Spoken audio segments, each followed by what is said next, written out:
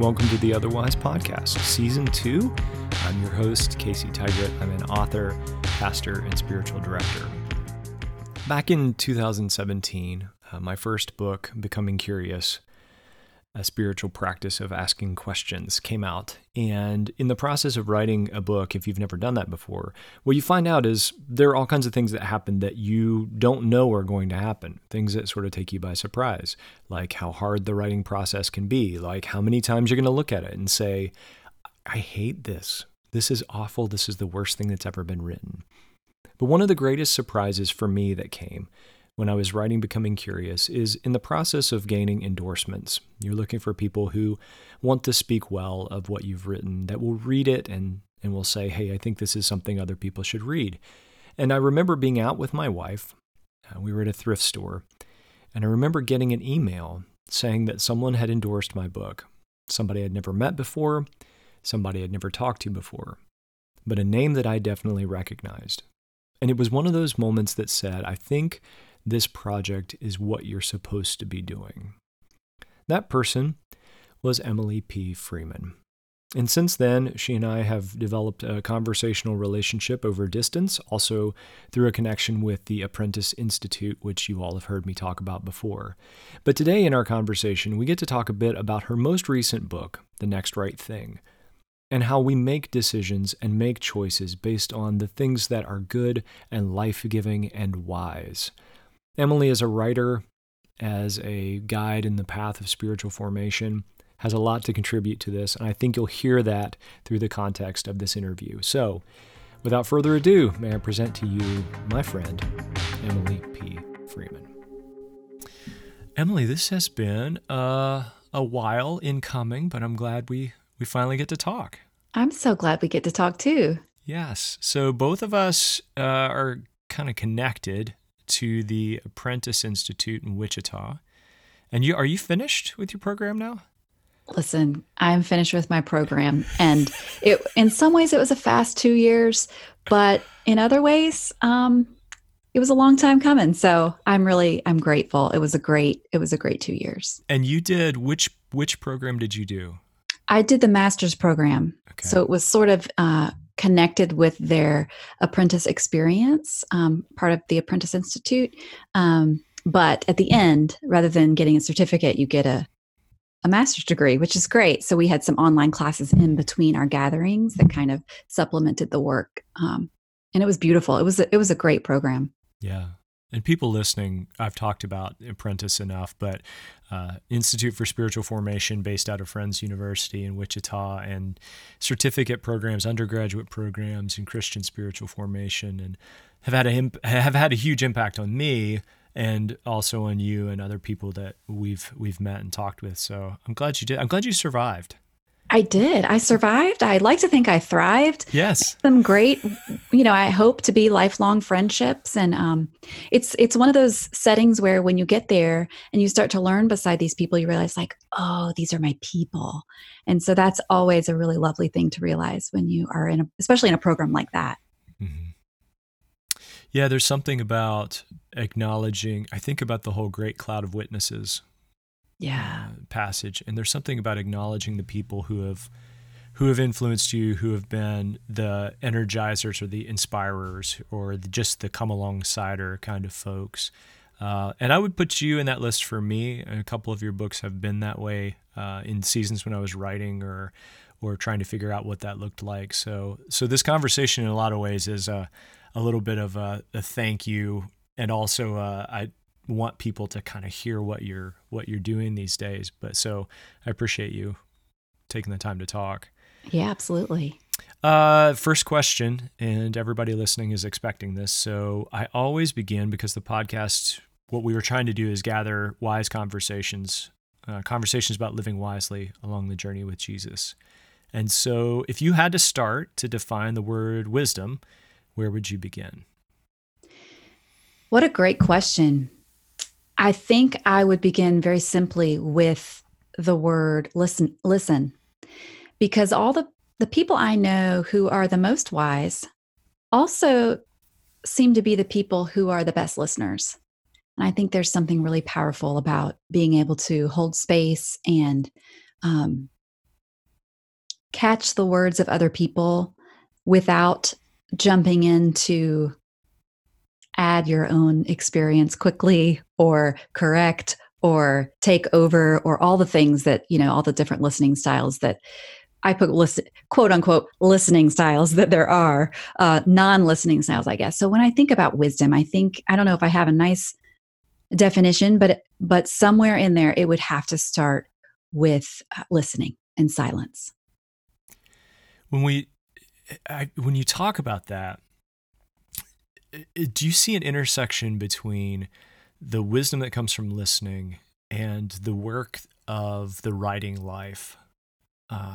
Because every bit of writing is something that is lived first and then processed and recorded and conveyed and communicated through the way that we write. Where do you see the intersection between listening and writing? Well, I've always seen my work as a writer is sort of twofold, paying attention to the world around me and then the world within me. And I think the best writers find how those two worlds connect, and then they put it into their own language. So English, if you will. And I think that that's really impossible to do without a listening posture. I just got off of about a month, maybe about 6 weeks, that I took off of my work. And my work is primarily podcasting and writing. And I host a membership site, or I co-lead a membership site for writers. So I talk about writing a lot. But it's funny, when you are the teacher of writers or you do a lot of talking about writing, that, believe it or not, takes away from your time to write. So it was good for me. It was good timing. I just launched a book and all the things, lots really busy spring, graduated, and then I had some time of silence from all of those things. And while I still had life and still had responsibilities at home, so much of my day in and day out activities was hushed. And I had some space to not just to listen to God and to those around me, but to read and then to write. And what I discovered was, I think I was afraid, honestly, Casey, that taking time off was going to make me like, oh no, will I never be able to write? Because I'm out of the habit? Because, it's the momentum of writing, of work keeps you kind of moving. And when you stop for a while, for me anyway, the fear is I won't be able to find it again. But what actually happened was, because that space was created for living, I couldn't stop myself from doing the writing. Not that the writing was any good, but just the process of leading as Adam McHugh would say, a listening life for a really focused season.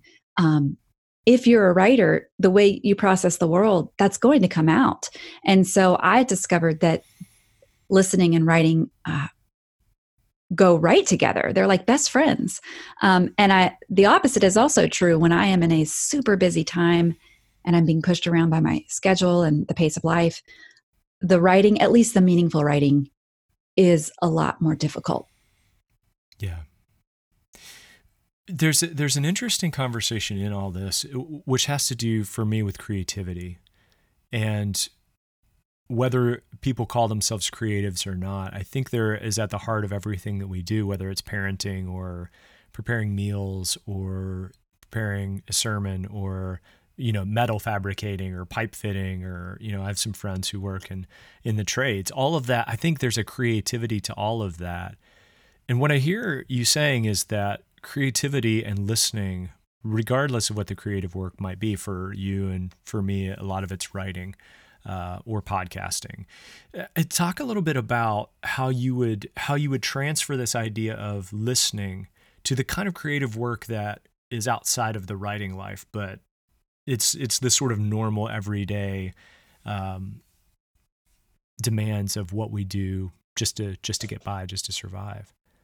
It's a really interesting conversation, because when you talk to people about creativity, or making art or doing work that requires any amount of, that word creativity, I guess I could just leave it at that.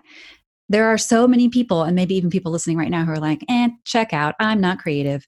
And I know that's a conversation maybe that's been had a lot over and over, but I just can't ignore the fact that the very first thing we know about God is that he created. It doesn't say in the beginning he made a list, or he, planned his week out. And then on the weekend, he created. It just says, in the beginning, God made. And that's the very first thing we know about him. And if you fast forward a little bit, you learn that the very first thing we know about us is that we were made in the image of God, male and female. He created us. And so if the first thing we know about him is that he created, and the first thing we know about us is we're made in his image, then that just begs the question, what are the implications of us in our life and work as we move forward if we're made in the image of a creative God? And I just think it means that none of us are exempt from bearing his image into the world, which means that none of us are excused from creative work. And so no matter if you're an accountant or a painter, there is creativity to be had. And when I think about parenting comes to mind, and I think, wow, creativity is asked of me every day when I parent my kids. But if I don't have a listening posture, I am much less aware of what is most needed in this moment, because the thing is, it might be really different than what's needed for that kid in 15 minutes or 15 days or 15 years from now.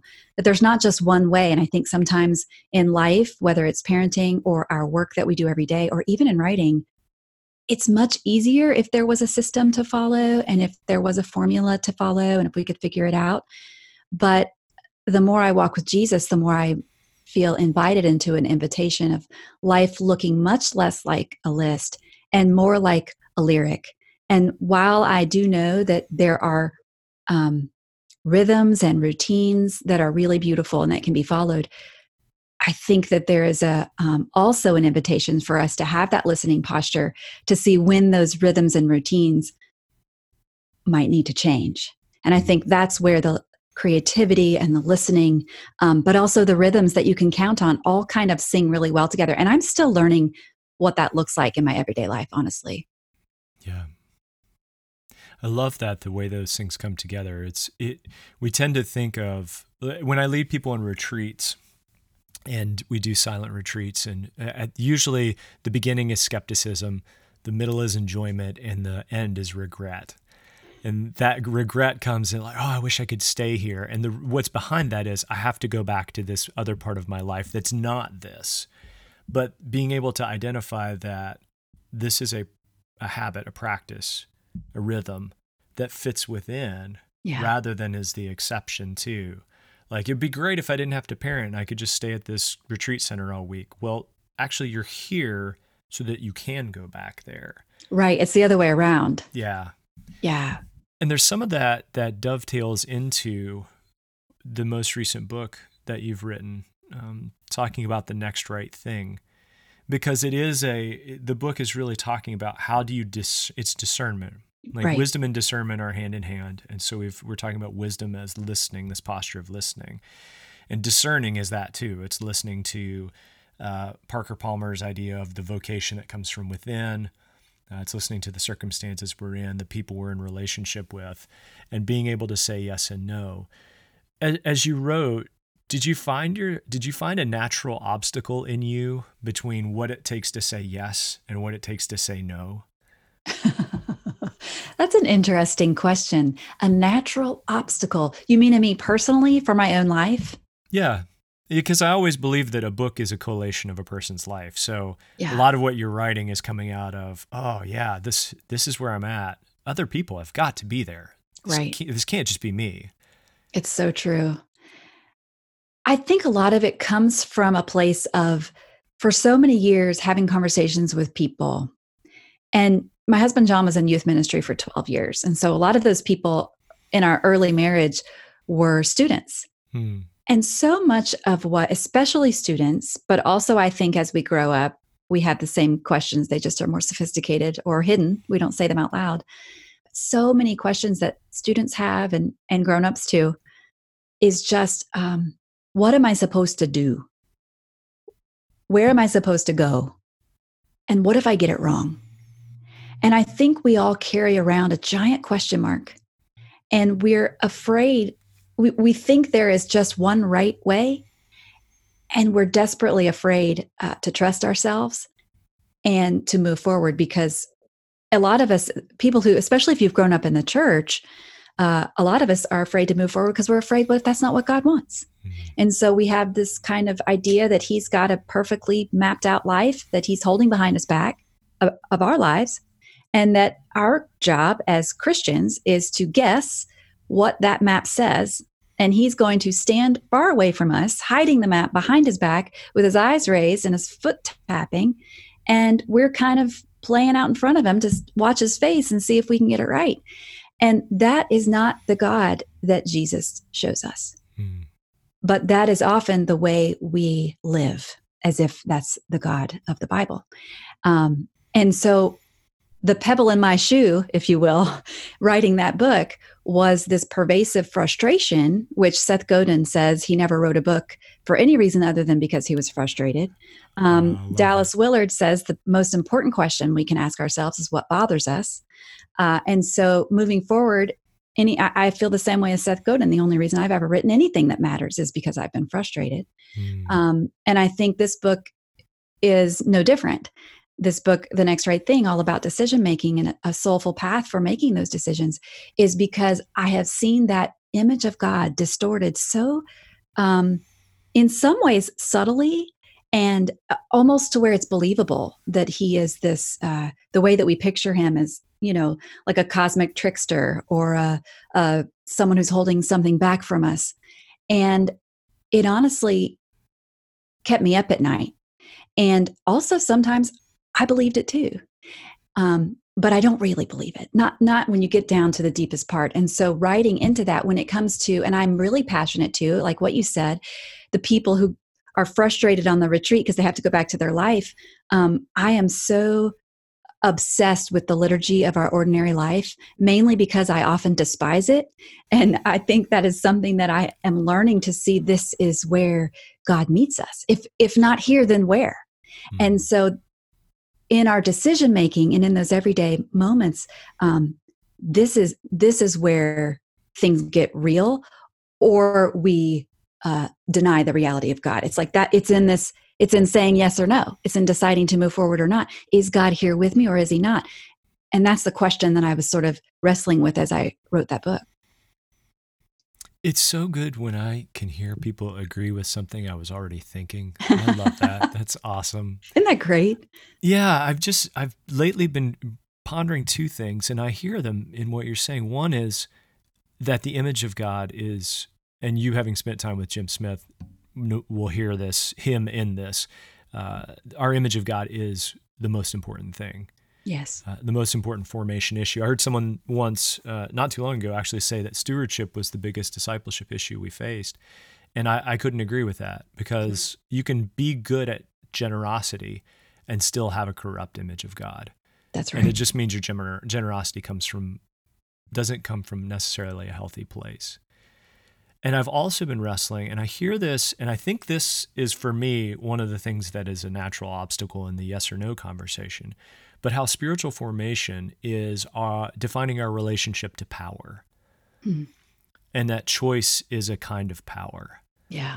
Like God is all powerful when he holds that plan behind his back. And I love that imagery. That it's like I grew up on those choose your own adventure books. Yep. And I was the kid who read both same options just so I didn't pick the wrong, because one of them you get killed by pirates, the other one you save the princess.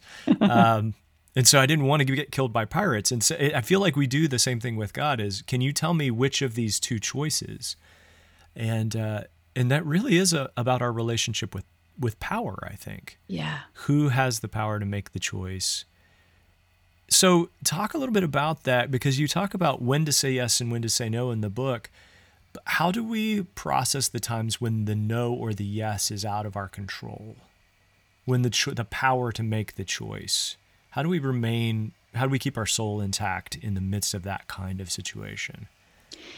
Well, I think the first thing is to remember what we're really talking about. And that is that when it comes down to it, and this is hard to believe when we're faced with a choice.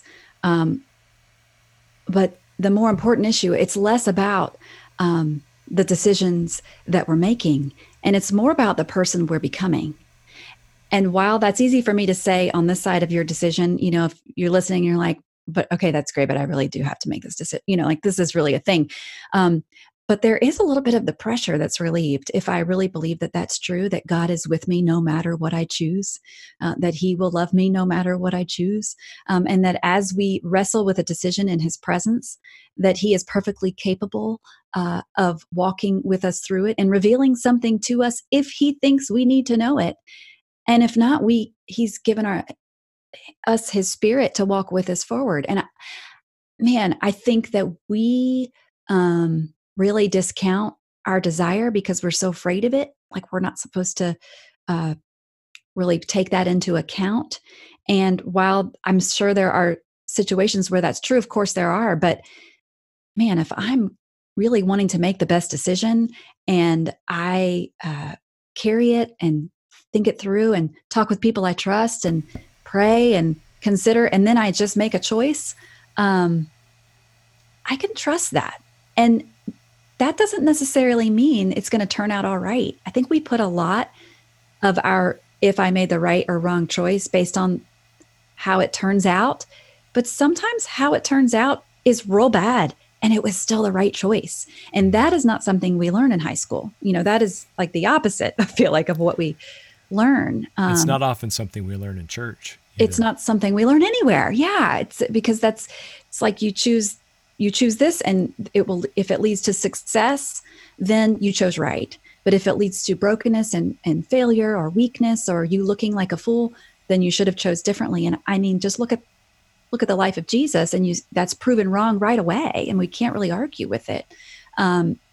So I don't know if I've answered your question, Casey, but those are some things on my mind.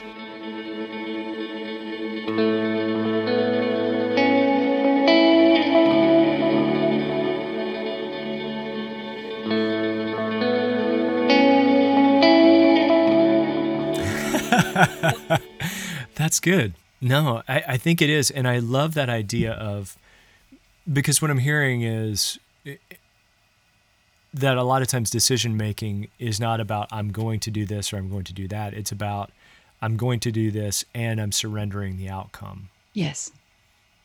There's so much about, it's about the image of God and who we believe God really is. And off of that is, and because of that, if I have the image of God that comes from Jesus, I can surrender outcomes.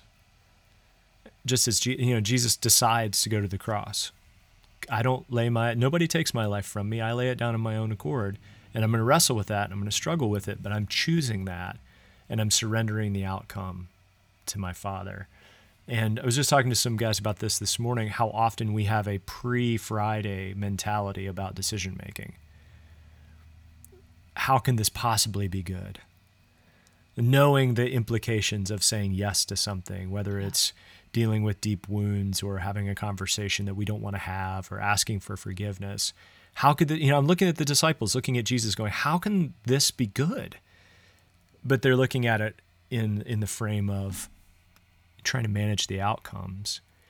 Is there a decision that you've had to make where it has just been the whole, I don't know what's going to happen here. I need to surrender the outcomes and just, in Annie Dillard's language, I need to strap on my crash helmet and walk into this. Has there been a moment like that for you? Well, I think I've had a lifetime of moments like that, for sure. I'm trying to think of one recently that feels relevant. I know that, we talked about me going to school, and that was one of those decisions for me. And while, just a quick disclaimer, that is a privileged conversation to be able to decide whether or not to go to grad school as a grown-up. And I totally own that. And so that might not be applicable in all situations. But we all do have choices, albeit some, in some areas we have, and in some areas we don't. This is an area I had a choice in.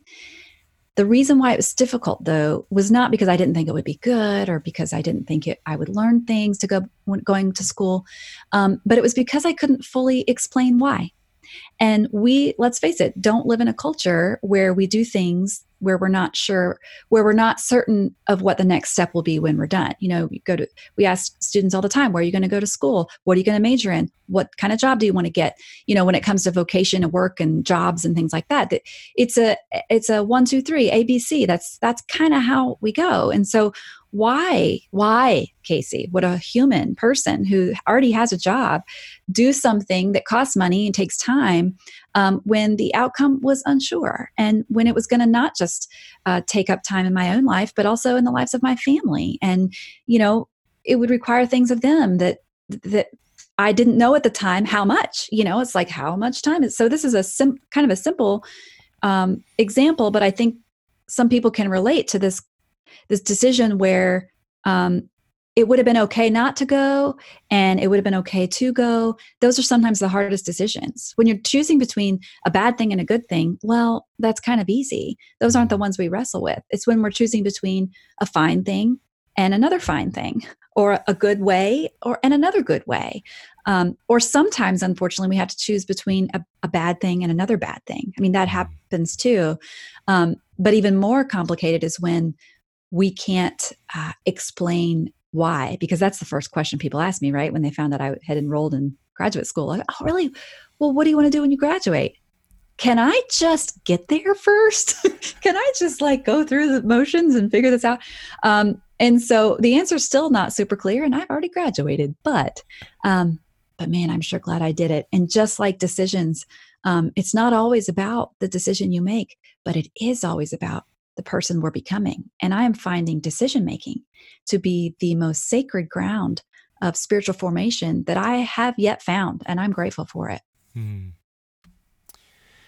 I often counsel people that, and this happens a lot when I'm talking with church leaders, but I think with individuals too in spiritual direction, that every time we say yes, so we talk about decision making as, and you talk about it this way in the book, as yes and no, a little bit of, and it's not binary. Like, we're not saying it's either yes or no, because it feels like every time we say yes to a decision, we're also saying no to a whole host of other things. Yeah. How does that every yes is a no? What has that sort of cultivated in your soul? Maybe using the school as an example, as you said yes to that, what did you notice from what happened with the no side? So to say yes to this program meant you said no to, whatever the list might be. What did that cultivate in you over the time, now that you can look back? Yeah. I tell you, that's one reason why I often put off decisions, is because I'm so aware of what I'm saying no to that it's hard to move forward with the yes. Another thing that I've noticed is that sometimes, and this might sound weird, some people don't think this way. I think this way. Maybe you do too. You can tell me. Is that I often make decisions based on what I think I will regret less later. So I look ahead into the future and I think, will I regret having done this, or will I more regret having not done this? Which is kind of not a super great way to live, to think about your future regret, but it's what I do. It's like my natural kind of way that I do. Can you relate with that at all? Am I? Yeah. And we were talking about the Enneagram earlier, and that both of us identify as in the 4 space, that uniqueness, that creativity. But I also, from a Myers-Briggs perspective, that NF, I'm an ENFP. So people, intuitions, like so much of it is gut feeling.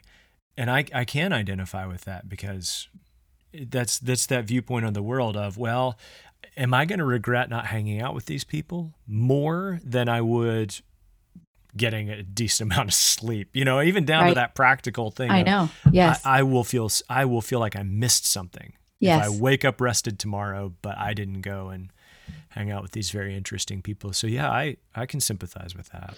And I think that in a weird way, it is a future anticipation of knowing that I ruminate over the past, because I do, as a 4 on the Enneagram, I have a withdrawn stance. I tend to live in the past in my imagination. So when I think about a decision that's going to affect something in the future, I imagine myself in the future and how will I be looking back on the past? Because that's how I live, which is a very kind of a layered way to think about it, because you're actually thinking about the future, but your focus is the past. It's weird. But I do think it kind of makes sense in my head, although it might sound really illogical saying it out loud. So I do think that you're right. The implications of a yes, knowing all of the no's, I sift through those, and that's why for me the practice of reflection is really powerful. Not in regret, but reflection with some intention for moving forward. I think that so much of our life, so much of my life, I miss because of the pace of life. And I know that's really simple to say, but I do think in reality, it's a reality for a lot of us, that this is where life is happening in this regular Tuesday or whatever the day of the week is. But we are missing it. And so this practice of reflection for me, and I do it through a filter of, and I do this every month in my own list, and I really kind of make it robust. I robustly do it every quarter. So I'll look back on the last 3 months, and I literally look back and I think, what have I learned in the last 3 months? Because I tell you what, a really great indicator of future decisions is decisions I've already made and how they've impacted my life, either in a life-giving way or a life-draining way. So, but if I'm not taking the time to remember what decisions I made and what impact they had on my life and family, then they're not going to be top of mind when I have to make that decision again. I think I can make life harder on myself when I live unreflectively, because I just quite simply forget. I forget how hard that thing was, or I forget, oh, that's actually not my personality to volunteer first thing in the morning at the kids' school, and I forget that in my excitement next time. But living a life of reflection helps me to record it, to write it down, to name it. I think there's great power in naming things, both the things like that, like what volunteer opportunities are most life-giving for me and fit within my own ability to do and to serve and to love people, and which ones don't. That, as well as the almost unnameable things like, when I'm around this person, why do I feel defensive? There's something happening beneath that. But if I don't take the time to reflect on that, then I might just begin to live my life avoiding that person, rather than realizing, oh, that person reminds me of a great aunt I have who made me uncomfortable. And now I've named that. And so now I don't have to be so afraid of that person anymore, because I took the time to name the thing happening beneath the thing.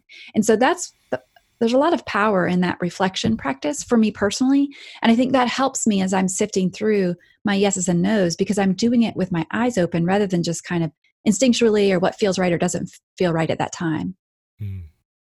So it's almost like you're saying that memories are part of our formation. Wow. As I recall. What? That is fascinating. I think somebody should write on that. Somebody should. No, I love that though. It's so practically the practice of reflection for you, it sounds like, is kind of a journaling practice. Mm-hmm. Is it a daily, or do you have a rhythm to it, or is it more of a kind of when the situation arises or on the fly kind of practice? What I do is, here's the nitty gritty. As I'm living my life, if I recognize something, I do this from like silly things, like, for example, not silly, but like really just like, oh, that's interesting, I didn't know. For example, last month, I realized both my parents graduated high school in 1969. Why did I not know that? I'm like 40 years old. Why did I not know that? I'd never thought about it. And I've been always fascinated by the 60s. 69, like that's like the man walked on the moon. And it's like this whole, like in the 60s, so much changed from like the beginning of the 1960s to the end of the 1960s. And my parents, that was their coming of age time. They grew up then, like the draft. There's lots of things, Casey. So that was something that I thought, I don't want to forget that moment that I had when I realized that was there. So I wrote it down. And I put WWL, what we learned, or what I learned. I put that in my journal. But when I have time, I actually have a journal that I have just for this reflection practice. And I label, so like August is the heading. And I just bullet point what I learned in August. And then when August is over, I'm going to start the next month. And then at the end of 3 months, I'll look back and kind of just kind of reflectively look back, really intentionally, quarterly. But living life is just like a pattern of reflecting kind of when it comes or when I notice something. And then quarterly, I'll look back and really kind of in gratitude or in, just, okay, let me remember this or this. And that helps to shape kind of the months moving forward. I love that practice. I may steal that. You can steal it. Absolutely. Okay. It's been, and I've been doing it for probably 4 years or so. Not that exact, I haven't had a journal for it for that long, but I've been doing it, and I even do it online. I've invited my readers to join me. And quarterly I have a link up, like it's, 2007, we link up and like share our own lists of what we learned and what we're learning. And I love reading those lists that other people write. They'll write, this month I learned that something, and sometimes it's really silly things, but a lot of times there's one or two really beautiful things about themselves or about, for me, about God or about a connection that you make that if you don't write it down, you might make it, but you might not remember you made it. And if you don't remember it, then it really doesn't have a chance to form you. And so, that practice has been really life-giving for me. And for some people like that, they might want to gag and be like, oh, journaling, what do you mean? I have to write that down. But there are other ways to do it. It doesn't have to be so formal. It can also be like, I used to honestly just do it I really love Instagram. And so a lot of the way I see the world is combining photography and captions, writing and pictures together, be still my heart. I love it. And so a lot of times the things on Instagram that I share are some at least adjacently related to what I'm learning or what I've learned or an aha moment I've had. So I will sometimes at the end of the month go through just my Instagram posts and remind myself like, okay, that's okay. Because I'm already in the habit of recording it through Instagram.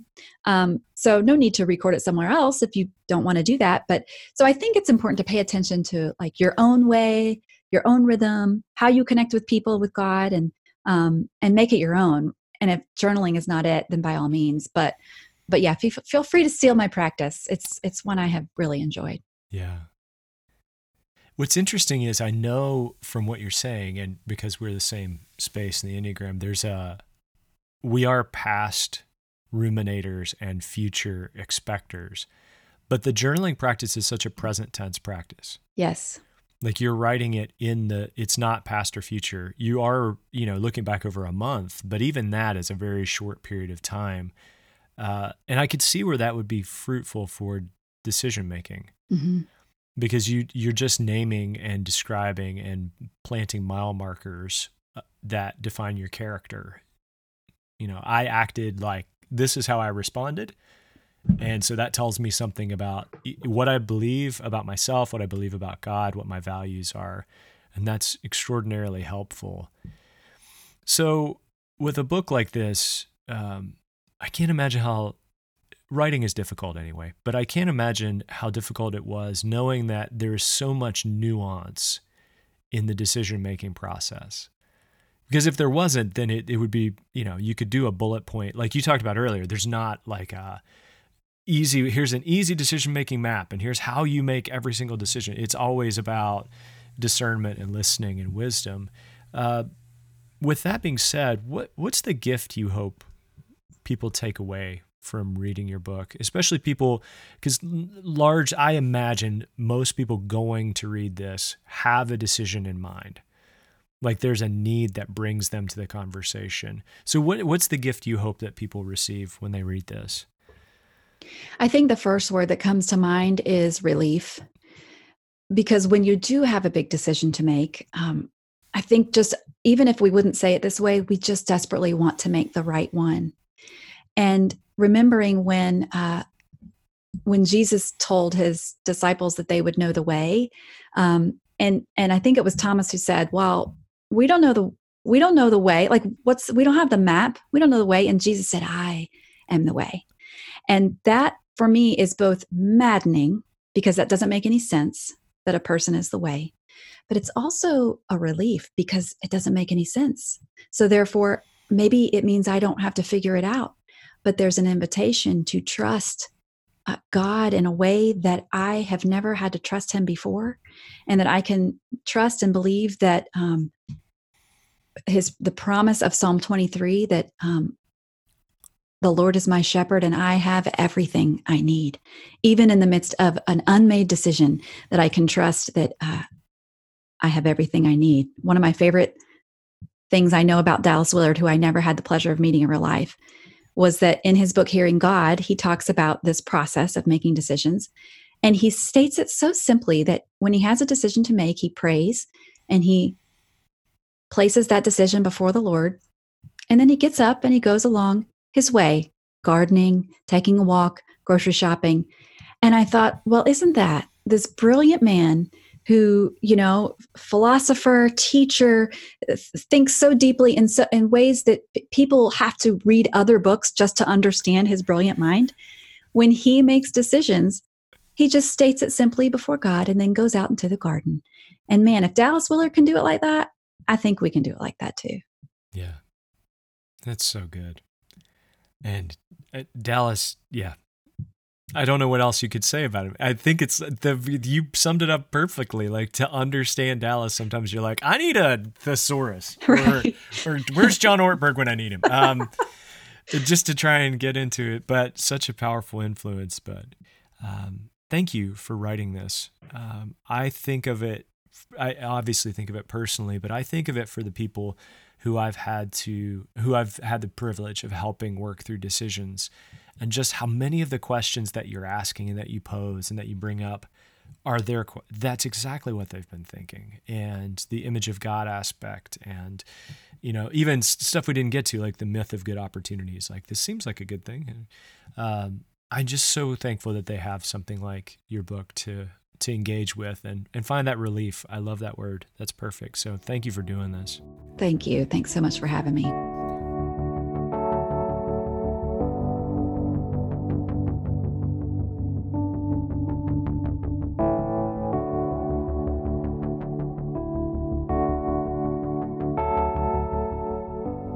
Emily P. Freeman is an author, a podcast host, and a person who is deeply interested in people finding space for their soul to breathe so they can discern the next right thing in love. She's the author of the New York Times bestseller Simply Tuesday, as well as her new book, which we talked about, called The Next Right Thing. You can find links to Emily's information and work, and also to the book, in the notes to the show. And so I'd encourage you to go pick up a copy of her book. Any of them are well worth reading. Thank you for listening. Thank you if you stream via my website. I appreciate it if you listen via iTunes. Thank you for doing that. Again, if you haven't rated or reviewed the podcast, I would love that. And you know what? If you wouldn't mind sharing this episode with someone you know could use it, that would be wonderful. So as you discern what your next right thing is, I pray that God gives you the grace and peace to do that well, to do it clearly, to do it with confidence and with courage. Be well, live wisely. Peace, friends.